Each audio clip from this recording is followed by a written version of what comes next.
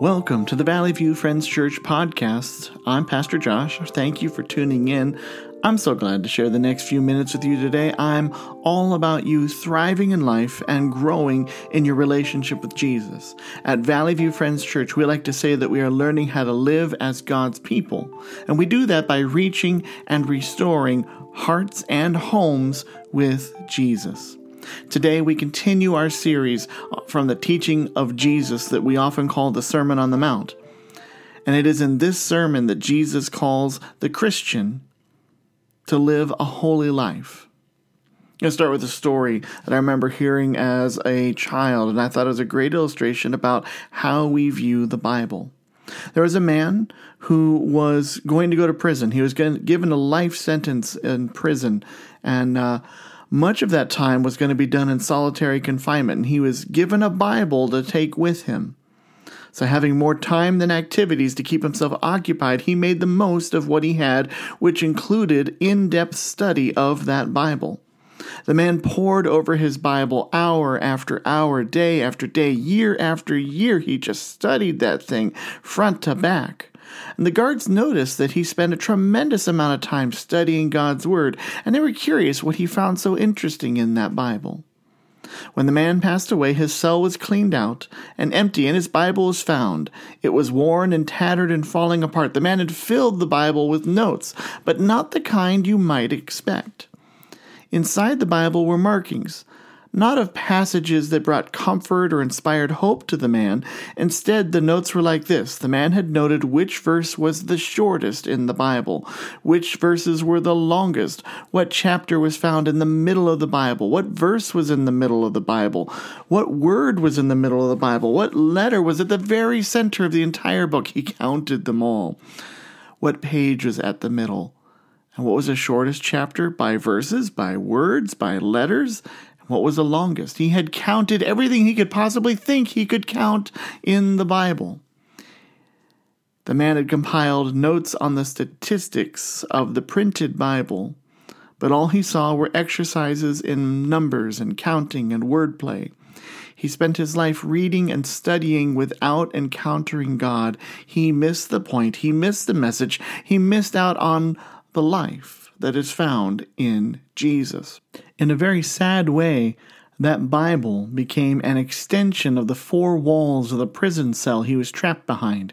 He saw the book only as an object to pass the time, not as a source of life in Christ. Reading God's Word and missing the point, that actually happens more often than we think. It's a common human trait. And today, as we continue through Jesus' Sermon on the Mount, we encounter a series of statements that Jesus makes about the law, that he makes about obedience, that he makes about righteousness. And they all follow a formula, and it's a saying that's meant to grab our attention. And the formula goes like this. You'll hear these words in the text over and over. Jesus says, "You have heard it said, but I say to you." Now, Jesus uses that phrase to get our attention, to make us realize that we've been reading the Word one way, but we've been misunderstanding it. We've missed the point. And so he gets our attention with that phrase. So you're going to hear that over and over, and I want you to listen for that as you hear the Word today. Jesus is telling us that we're in danger of missing the point. And missing this point is very deadly.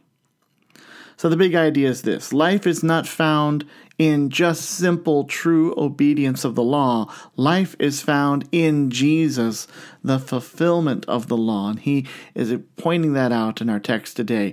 So let's go to Matthew chapter 5, verses 21 through 37. It's a bigger passage, but you'll hear that rhythm of, "You have heard it said, but I say to you." Beginning in verse 21. "You have heard that it was said to the people long ago, 'You shall not murder, and anyone who murders will be subject to judgment.' But I tell you that anyone who is angry with a brother or sister will be subject to judgment. Again, anyone who says to a brother or sister, 'Raca,' is answerable to the court. And anyone who says, 'You fool,' will be in danger of the fire of hell. Therefore, if you are offering your gift at the altar, and there remember that your brother or sister has something against you, leave your gift there in front of the altar. First go and be reconciled to them, then come and offer your gift. Settle the matters quickly with your adversary who's taking you to court. Do it while you are still together on the way, for your adversary may hand you over to the judge, and the judge may hand you over to the officer, and you may be thrown into prison. Truly I tell you, you will not get out until you've paid the last penny. You have heard that it was said, you shall not commit adultery. But I tell you that anyone who looks at a woman lustfully has already committed adultery with her in his heart. If your right eye causes you to stumble, gouge it out and throw it away. It is better for you to lose one part of your body than for your whole body to be thrown into hell. And if your right hand causes you to stumble, cut it off and throw it away. It is better for you to lose one part of your body than your whole body to go into hell. It has been said, anyone who divorces his wife must give her a certificate of divorce. But I tell you that anyone who divorces his wife, except for sexual immorality, makes her the victim of adultery, and anyone who marries a divorced woman commits adultery. Again, you have heard it was said to the people long ago, do not break your oath, but fulfill to the Lord the vows you have made. But I tell you, do not swear an oath at all, either by heaven, for it is God's throne, or by the earth, for it is his footstool, or by Jerusalem, for it is the city of the great king. And do not swear by your head, for you cannot even make one hair white or black. All you need to say is simply yes or no. Anything beyond this comes from the evil one. Many preachers, many Bible scholars have read these statements by Jesus and viewed these statements as Jesus replacing the law.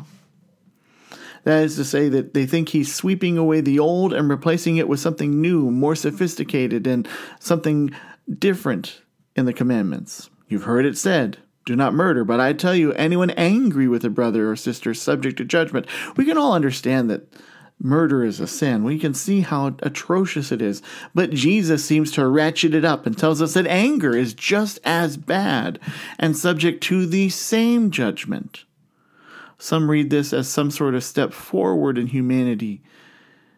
We used to think it was enough just to not murder, but now we must rein in our anger. One can see how a person might feel like Jesus' words sweep away the old and institute a new law. And this is especially true for those who feel that God is different in the New Testament as opposed to the Old Testament. Lots of people read the Old Testament and they think of it as describing God as all judgment and all anger and calling for the destruction of sinners. Then they turn to the New Testament and they read about forgiveness and love and salvation, and they feel like, well, God seems different there in the New. I contend that we read with a bias. And I think a lot of us actually assume we know what's in the Old Testament and New Testament. We don't really read it. We think that God is different in the Old from the New, but he is the same. When you read the whole Bible through and through, yes, you will find judgment in the Old and the New. You'll find anger in the Old and the New. You'll find love in the Old and the New, as well as forgiveness and salvation. They are found in all parts of God's word because God is unchanging. Jesus is not sweeping away the old commands. Last week when we were looking at the text that's just before what we've read today, we read how Jesus proclaims that he's not come to abolish the law but to fulfill it. He's not getting rid of it. He's not replacing it. So what's he doing? Well, last week I talked about how Jesus is fulfilling the law. He's filling in the gaps of what the law cannot do. The law shows us our sin, and Jesus is the salvation from our sin. Now Jesus dismantles. He's going about dismantling the way that you and I use the law. Specifically, he's discrediting Pharisees and Sadducees, teachers of the law, and their interpretation of the law. He's declaring, you have missed the point. You have heard it said, and if that's all you've heard, then you've understood incorrectly. Jesus' quarrel was not over the law, but its interpretation. And to understand this, we need to understand the Pharisees' approach to the law. They felt obedience to the law was the only way that God could be pleased, and obedience to the law was the only way to righteousness. That's how they understood God's law. The Pharisees and teachers of the law also knew that following the rules was difficult. We're humans. We tend to break the rules. We are more likely to break the rules than keep them. So the Pharisees, especially them, the teachers of the law did this, the Sadducees did this, but especially the Pharisees created a system of rules that served as guardrails to be sure that you were following God's rules. So if we worry about not breaking the guardrails, those rules, they say if we are good at not breaking those ones, we won't even get close to breaking the real laws of God. But something happened with all their complex systems of rules. They were making God's law into something they could manage and control. And here's the problem. When they made up all the extra rules, they made themselves lords over the law. Inadvertently, they took God's place, the way they treated the Sabbath. And I know our text doesn't talk about Sabbath, but Sabbath is a great example. God said you are to rest one day of the week. You are to set one day of the week aside as holy. Don't work. The Pharisees and the Jewish people developed hundreds of rules about what it means to rest on a Sabbath day and not work. One of the rules might go like this. Well, it actually does go like this. If a poor person asks for help on the Sabbath, you may give them food if they reach into your window of your home to receive it. But if you extend your arm out of your window to give, well, that's work. That's breaking the Sabbath, so make sure you don't do that. Another one was walking distance, and this is still something that is obeyed today. The thought was that one can walk only so far from home before it's considered work. And the Israelites found a place in the Bible where it said they couldn't walk more than 2,000 cubits from home on the Sabbath, 3/4 of a mile. Any longer than that, and it was thought to be work. So they said, okay, can't go any farther than that. There is a place in New York City where there's a very devout and Jewish community, and they've decided, you know what, we want to make sure we follow this rule of not walking too far from home, but there's so much we need to do. So they decided as a community to say, synagogue is our home. Not our houses, but the synagogue. And then they took and they measured out a distance 3/4 of a mile all the way around the synagogue. And they hung up a wire all the way around the synagogue, 3/4 of a mile away from it. They got permission from all the other businesses, all the other places in New York City to hang up this wire. And then they said, you know what, we won't be walking too far if we just stay on the inside of that wire. And so they can walk as much as they want. They could walk 20 miles inside that wire. But they've decided that's not work. Instead of resting, they've defined the limits of work. They've made it something they can control, and I think we do that too. We put ourselves in charge of the Sabbath. We put ourselves in charge of work. We put ourselves in charge of so many things. And let me just say this about Sabbath, a confession. I've heard this recently, and I just know it to be true. We pastors, we are some of the worst Sabbath keepers. We work on Sundays. And honestly, our work has very few boundaries. We make time for one more visit, one more call, a little bit extra Bible study, a little extra sermon prep. We don't rest well. Because we say, hey, I'm going to do this extra bit of work in the name of the Lord. Another convicting quote about the Sabbath, and this is not a Sabbath sermon, it's just a good example of ways we try to control God's law, but another convicting quote about the Sabbath is this one. God did not say, work hard 6 days and play hard the seventh. He said, rest on the seventh day. Set it apart as holy. Are you making yourself the master of the Sabbath? Are you setting all the rules for it? Or are you letting the Lord be Lord of the Sabbath? But let's go back to Jesus' statements here. The Pharisees were trying to take control of the law. Jesus wasn't changing the law, though. He was intensifying it. He was showing how far we fall short of obeying God's law. In our text today, he takes 4 big ideas. Ideas we thought that probably already were pretty clear, and he amplifies them. I mean, really, the 4 ideas he talks about is murder and adultery and divorce and keeping your word, oaths, okay? I'm not sure anyone today listening to this message was wondering if murder's okay. I think we all agree murder's bad. I think we all tend to agree that adultery is wrong, though humanity indulges in adultery more and more. And what can I say? Our culture is very casual about divorce. But those who go through it know more than anyone else the pain that divorce causes, how it tears up our kids, that divorce has a lifelong impact. But we are fast becoming just as casual about divorce as the people of Jesus' day. And yes, they were very casual about divorce. And lastly, there's that phrase about oaths. You probably do not think about oaths on a regular basis, but our culture changes. As our culture changes faster and faster, we need truth more than ever, and we need people who will be rock solid in their words and deeds. And Jesus teaches that these laws are not just bare minimums. It's not enough to live life as just simply, well, I didn't kill anybody, and I didn't, commit adultery, and I didn't, These aren't bare minimums.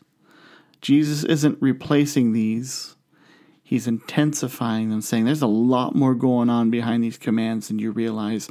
So instead of murder, Jesus warns against anger. And instead of adultery, Jesus warns against lust and desire. Divorce is intensified by putting a far greater limit on the reasons and consequences of remarriage. Instead of the power of a legal oath, Jesus wants you to take seriously the power of your words. These laws are not bare minimums to check off as accomplishments, but rather they are a call for us to dig deeper. Each law invites you and me to align ourselves with God and His values. Each law is a launching pad for the transformative power of God in your life. We can just take that first one, do not murder. That's a starting point, not the limit. You've not accomplished much in the way of Jesus if you simply do not murder.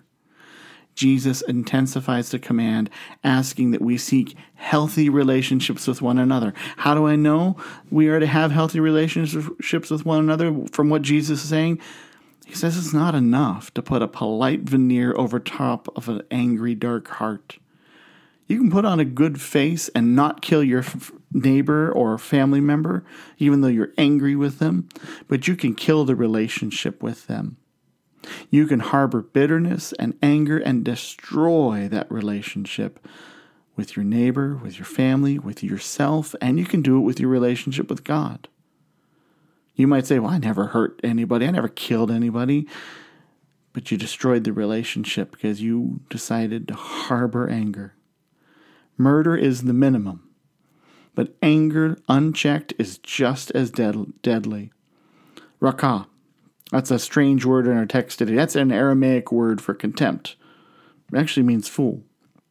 And Jesus actually kind of repeats himself. He says, Rakah, and then he uses Greek, you fool. That Rakah word is feeling a person as worthy of scorn or beneath consideration.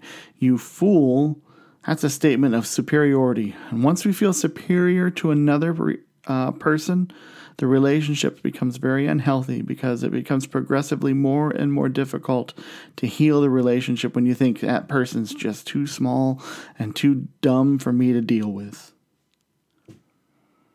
Winston Churchill said these words, "A man is as big as the things that make him angry." I think, our times I know we get angrier easier than we used to as a culture. We get angry over very little things anymore. We're not very big anymore, are we? When Jesus talks about the command, do not murder, he's really talking about our relationship with God.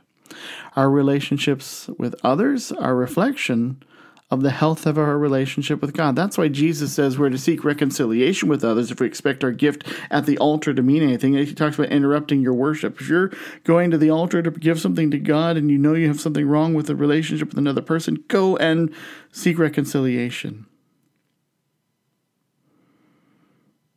Have you ever thought for a moment that maybe your anger with others might be a barometer, a measure of your relationship with God? And I get it.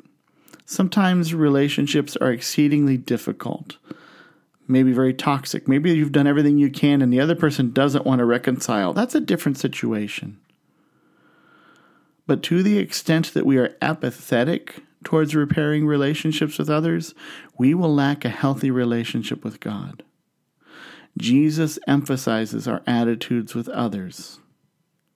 He emphasizes reconciliation with others and its impact on our relationship with Him. And He also emphasizes reconciling matters face to face before an arbiter is brought in. So Jesus is intensifying the law. Jesus is saying the law is not just a bare minimum. But then He also says that the law is not all about behavior. He says it's about relationship. And when you look at all of these things that Jesus just talked about, murder and adultery and divorce and oaths, it's all about relationship. I mean, think about it. Do not commit adultery. It's not just about sex. It's about how we treat others. Do you turn a person into an object by the way you look at them?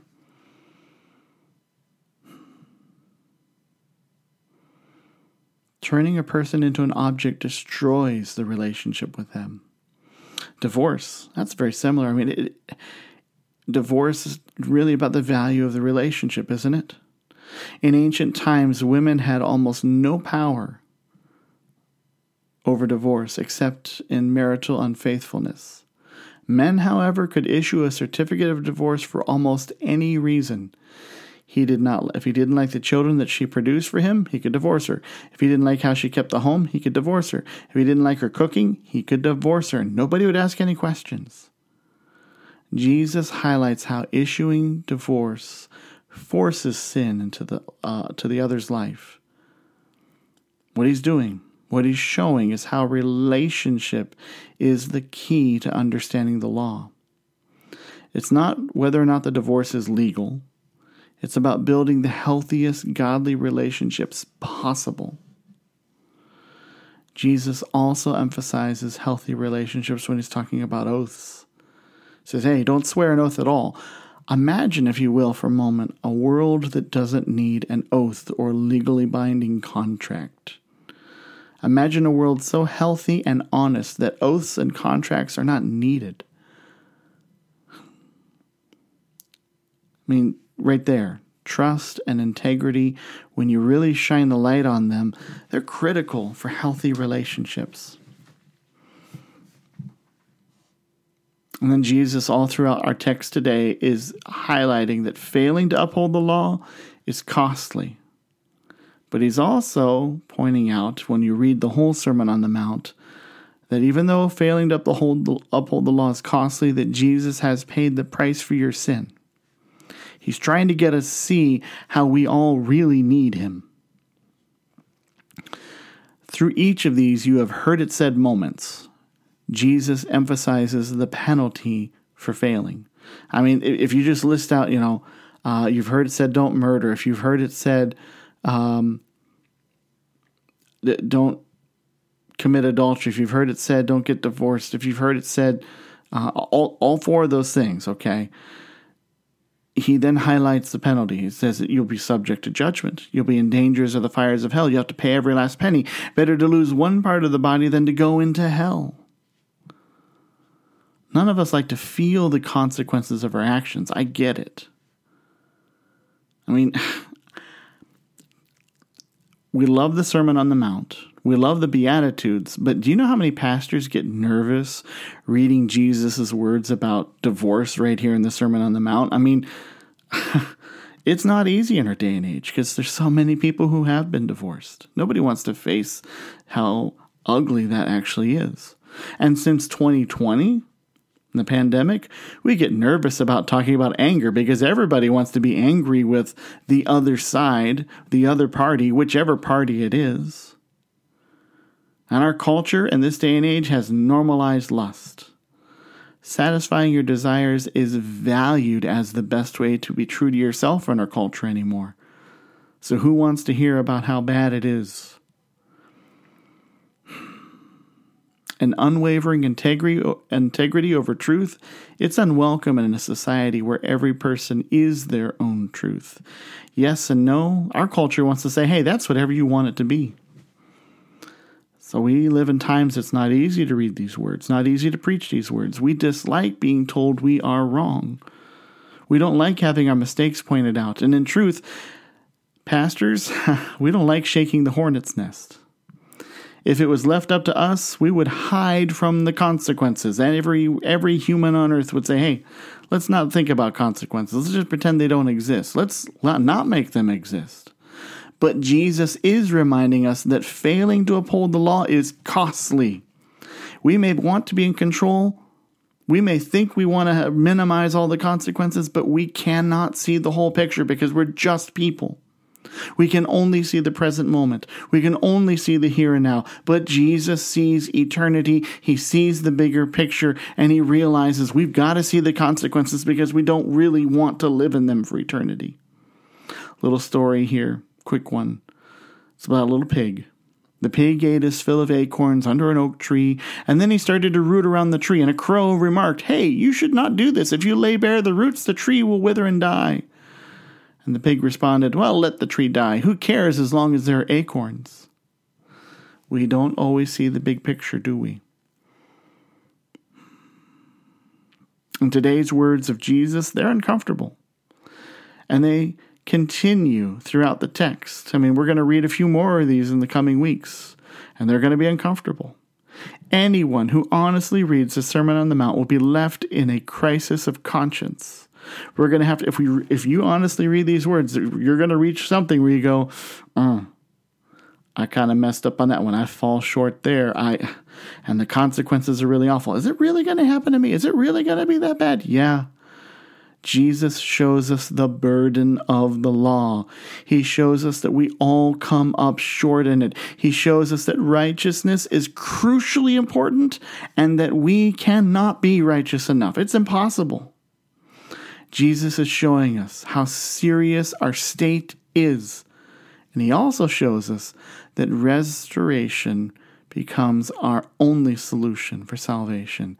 And he tells us that he is the fulfillment of the law. Jesus tells us that he is the answer, and that is good news. It's not up to us to figure out how to perfectly follow these commands. We can't do it. It is up to us to decide if we're going to say, yes, Jesus is my Lord, and yes, I believe that he died on the cross for my sins. I want to share a final scripture passage with you. It comes from Ephesians chapter 2, verses 8 through 10. It's just a reminder of what Jesus has done for us. It goes like this. It says, "For it is by grace that you have been saved through faith. This is not from yourselves. It's a gift of God. It's not by works, so that no one can boast. For we are God's handiwork. We're created in Christ Jesus to do good works, which God prepared in advance for us to do." Can you call Jesus as your Lord and Savior? Will you take his law seriously? And will you realize that you need his redemption? Let's pray. Grant us, O Lord, the desire to think and do always those things that are right. But you know what, Lord? We know we can't do them, though we want to try. We want to live a life that is holy for you. We know that we can do no good thing apart from you. So by your Holy Spirit, enable each of us to live according to your will. Help us to obey your commands and to see them as your invitation to a deeper relationship with you and with those around us. I ask this in Jesus' name. Amen. Go with Jesus.